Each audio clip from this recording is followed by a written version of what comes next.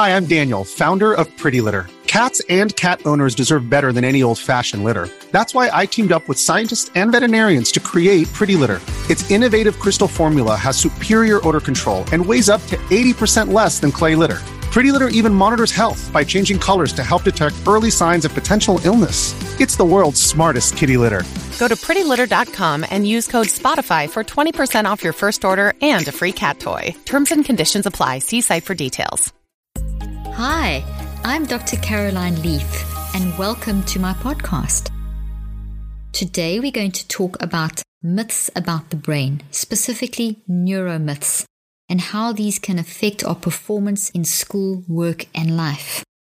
But before I do, I just want to remind you about my mental health initiative that we're doing this year, and I hope you'll join me. And if you want to join me, you'll find the information in the show notes. So, neuromyths. What is a neuromyth? In recent years, neuroscience has become really popular. It's almost as though if you add the prefix neuro in front of something like neuroeducation, neuroleadership, or neurospirituality, or neuro whatever, it suddenly makes something elevated to another level. Like it's like the gospel kind of thing, giving it more clout and more credibility. Yet we need to be very, very cautious about that, because with so many articles on how the brain works, and so many programs out there promising to boost our brain function and make us more intelligent and make us more successful if you play this brain game or do this brain exercise, it can actually be really confusing to know just what to believe when it comes to thinking and learning on a day-to-day basis, whether it's at school, work, or just in life in general. We're only just really beginning to understand how the brain works. In this day and age with the advances in technology, we only understand about 8 to 10% of how the brain functions, let alone how the mind functions and the mind-brain connection. Huge burgeoning fields of research that we're learning a lot more about on a daily basis. So we need to be very careful when it comes to believing everything that we hear, especially since neuromyths have a way of sticking around long after science disproves them. A myth is exactly that. It's something that gets into culture, becomes very pervasive through culture. Very often then science will disapprove it, but science is generally about 20 years ahead of what's happening out there in the education sphere and the workplace. So here's science disproving, and for 20 years still people will be doing things in the wrong way. And neuromyths are a very typical example of that. 20 years ago, the debunking of neuromyths began, but it's only really now in today's culture that we are seeing the actual negative effects, and people are waking up to the fact that we need to be very, very careful about how we use the concept of neuromyth, brain, neurocentricity, neuroscience, brain, that way of thinking. Brain games, magic brain games that are going to fix you and make you more intelligent and instantly fix all your problems. So what is a neuromyth specifically? These myths are common and damaging misconceptions, about how the brain works, about the nature of the brain. And basically, they can shape our understanding of learning, of education, of work, of science, and of life. So they're very impactful and very pervasive. And these in turn influence what we believe about our own abilities and our abilities to succeed in life. Unfortunately, a number of these myths are prevalent amongst the general public, educators, and even neuroscientists. In fact, some of the main myths that I have encountered during my studies and my research and my clinical practice are still around today, unfortunately. So I'm just going to talk about a few of these. So the first one I want to talk about is the right-left brain neuromyth. You're not a left brain thinker or a right brain thinker. It's impossible. When you're thinking, your whole brain is working. The left is working with the right all the time. The energy of your mind is flowing through your entire brain, and your entire brain is responding, left and right working together. Effective thinking involves both the right and the left brain working together in this very synergistic way. The right brain processes information from our minds, from the big picture to the detail, while the left brain processes information from our minds, from the detail to the big picture, and they do it at the same time. So everything that we do, from eating to talking to reading to thinking, everything requires this parallel processing of the left side, detail to big picture, and the right side, big picture to detail. A simple example, 2 times 2 equals 4 would be the way that the left side of the brain would process that calculation. At exactly the same time, the right side of the brain would do that calculation as 4 equals 2 groups of 2. So it's 2 sides of the coin, and they work together because you need to understand that 2 times 2 equals 4 is the same as 4 equals 2 groups of 2 in order to understand that concept. Where did this neuromyth come from? Way back many years ago, there was research on people that they did in post-mortem. So in people, they did autopsies of people that had died, and when of people that had died and had brain damage. And so people would, for example, have damage, maybe hit their head in a certain way or have an accident of some sort, and they had damage in a certain part of their left side of their brain. And when they were doing the autopsies, they basically saw the damage there, and they said, oh, well, these people's speech changed, therefore the left side of the brain is for speech, or their ability to do mathematics changed, so therefore the left side of the brain was responsible for that. Or they used to be able to be quite creative and artistic, but they had damage in their right side of the brain, so they suddenly couldn't do that. But that was way back when we didn't have advanced brain technology. And as brain technology and research has advanced, so we see that thinking is very basic, and it's very what we would call kind of on a very gross level, and not really looking at the details, the microscopic level of what's actually happening in the brain. And it didn't really represent the truth of the situation, because language is actually processed across the left and the right side of the brain, not just on the left side of the brain, like we are often told. And it was as advances in science progressed, so we realized that. And so we still hear the left-right brain concept out there, because it was a great way of developing programs and selling programs. And so a great sort of concept to enter into popular culture. And businesses grew out of this concept, and so it was spoken about so much. And when something gets so popularized in the media, people kind of accept it and think that that's totally correct and apply those principles.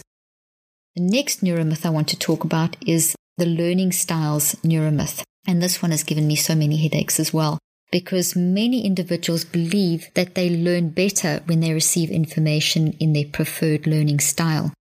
You may have gone to a school or attended a course, or have your own children in a school, or done something at university, or even at work, where you were told that to fill in a particular kind of evaluation to see whether you learn best through the auditory mode, in other words, listening, or visual spatial, or kinesthetic. So you know those kind of terms, and that gives the sense that you are going to learn best through only one medium. This thinking it's inaccurate, because it didn't have a good scientific base. In fact, there was no science ever talking about the learning styles neuromyth. It was a theory that was put forward by a group of people many years ago. And because it made sense that, we all learn differently, so we must have a different mode of learning. And it was very quickly picked up once again as a myth, and as something that was an easy thing to explain in terms of the differences in humanity. And it got through into the popular media and became a popular concept. It's actually kind of scary though, neuromyths, because these things influence education. And so very often it was a very big trend, and it has been, and it still is to a certain extent, to assess children and to see their learning style. There even was a movement about 10 years ago, up till about 5-10 years ago, where people would actually organize their classrooms and their schools around the learning styles of the students. So they would go into X class and they would have more visual stimulation, or they would go into another class and they would have more auditory stimulation. But what we know from the actual research is that when we are thinking as humans, we use all of our brain, and our brain has these different neurological pillars, and these different neurological pillars are like areas in the brain, and there's 7 of them. And in order for you to think properly and feel and make choices and do whatever it is that you do, in other words, function like an intelligent human being, you need to use all of these 7 different pillars of your brain, and information cycles through all of them. So it's not just one, it's 7. And a visual spatial is one of them, and linguistic is one of them, and kinesthetic is one of them, and there's 7 of these different ones. So you can't be kinesthetic or visual spatial because you are all 7.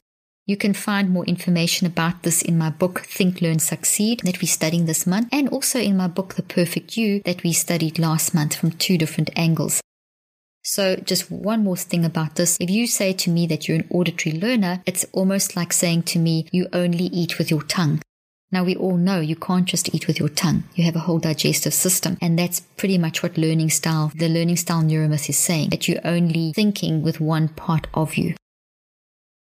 Another one is the memory neuromyth. Oh my goodness. Memory is not only the heart of learning, but it's indispensable in every area of life. But what is memory and how can we use it to the best of our abilities? Well, I'm sure you've seen the headlines and the games and the advertisements for things like improve your memory, increase your memory capacity, how to get an exceptional memory fast. These are typical examples of a number of advertising slogans for apps and books and pills and programs. Memory, however, is a complex, very, very complex process that is only beginning to be understood, not even fully understood.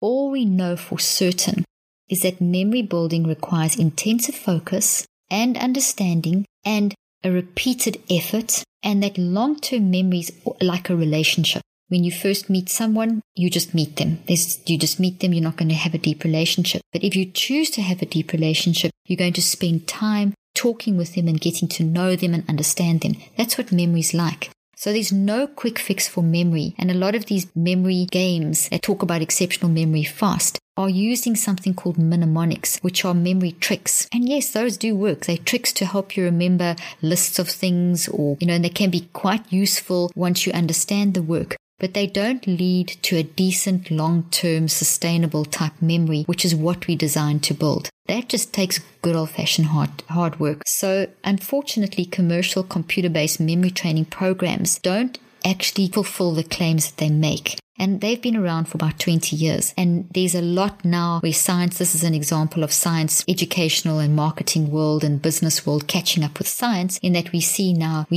a more of an awareness of the scientifically shown fact that when you play these games, they might increase your speed of processing, they may increase your ability to remember a list of facts, but they certainly don't translate into deep, intentional, deliberate, intellectual, understanding type memory that you need in order to be good at what you do. In order to thrive at schoolwork and life, you need a much deeper way of building memory.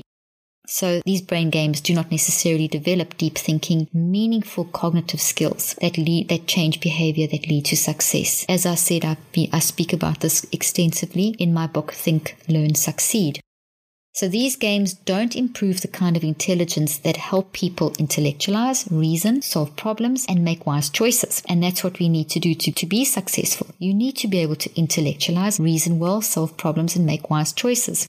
In contrast, mental training via deep thinking and understanding to build memory and learn, as I put forward in my techniques and in my books and programs like Think, Learn, Succeed, my new Switch app that's coming out, and the various different books and programs I have. These kind of things increase the number of neurons where that actually survive, particularly when the training goals are challenging and that you are prepared to put the effort and time into it. Not a quick fix. Think of the relationship concept. You're not going to develop a deep relationship in a quick fix manner. It takes time. The survival of neurons in your brain, with their dendrites, which are little branches on the neurons where memory is actually stored, means long-term useful, meaningful memories are formed. So in order for brain material to survive, you have to learn to build memory effectively. Quick fixes don't. They actually destroy neurons. Neurons will start dying when you try a quick fix way of memory building. Then another bane of my life in terms of neuromyths is the rote memorization neuromyth. We are not designed to remember everything and anything. In fact, we only really need to remember the meat of what we're learning, which is usually somewhere between 15 to 35% of the information, basically on a conceptual level. The rest of that information is actually redundancy, which can interfere with your deep, meaningful understanding of what's really important. So rote memorization, which is learning things off by heart without really understanding them, or very often without any understanding, is basically going to cause damage in your brain because it goes completely against how the brain is designed to build memory. The little dendrites that hold the memory do not respond well with rote memorization. If you understand something first and then you need to remember a list of things, like, for example, a doctor needs to remember the names of various different drugs, for example, they would medications for various different heart diseases or something. Once they understand the concept, then there's a level of rote memorization, or making sure that they know that they remember those terms and the different diagnoses and the different types of medication. But first, the understanding before the rote memorization. What happens a lot in schools with rote memorization is that students will go and learn the missing words in a document, or will learn basically for the test, and will learn lists of missing words, and then through multiple choice just look for the words and recognize them and then choose the answer. And that's not leading to deep, meaningful learning. That's where rote memorization is actually very damaging to the brain. So we want to be very careful how we use rote memorization. And then the last myth that we're going to handle today is the myth that intelligence is predetermined, meaning that your intelligence is fixed. But that's not what the research says. The research from about the mid-90s showed that intelligence is definitely not fixed or static or genetically determined. Intelligence is determined by each individual person in how they use their mind. So the more you think, feel, and choose in a determined, intentional, and deliberate way to learn information and understand it, the more you will increase your intelligence. So your intelligence is in your hands. Where did this myth come from? Back in the 60s, 70s, and 80s, they didn't believe that the brain could change. It was a belief that genetically intelligence is predetermined. So you either had it or you didn't. And it was a very negative era, followed up with the IQ testing era, which is actually also being completely disproved at this stage, that people would measure you and say, well, you have X IQ and you can go to university, or you're intelligent or you're not intelligent. But things like IQ tests are very static. It's like taking a photograph. It's a snapshot of how you happen to be at that moment, but it says nothing about your potential. So now we view intelligence as something that is dynamic, that is ongoing, and that is very much up to the person to develop. A lot of research shows that people can come from very negative backgrounds with abuse and all kinds of traumas, and they can be low functioning in schools. But once you help them deal with the traumas and you expose them to learning how to learn and expose them to knowledge and help them to learn in a meaningful way and understand their work, their intelligence completely changes and they start growing in their wisdom. So the truth is that the more we think deeply about what we are reading and learning, the more intelligent we become. Intelligence is directly related to how we build memory, which can change, develop, and grow. I hope you've enjoyed this information today. You can find lots more about this in my book, Think, Learn, Succeed. Thank you for joining me. I'm Dr. Caroline Leaf.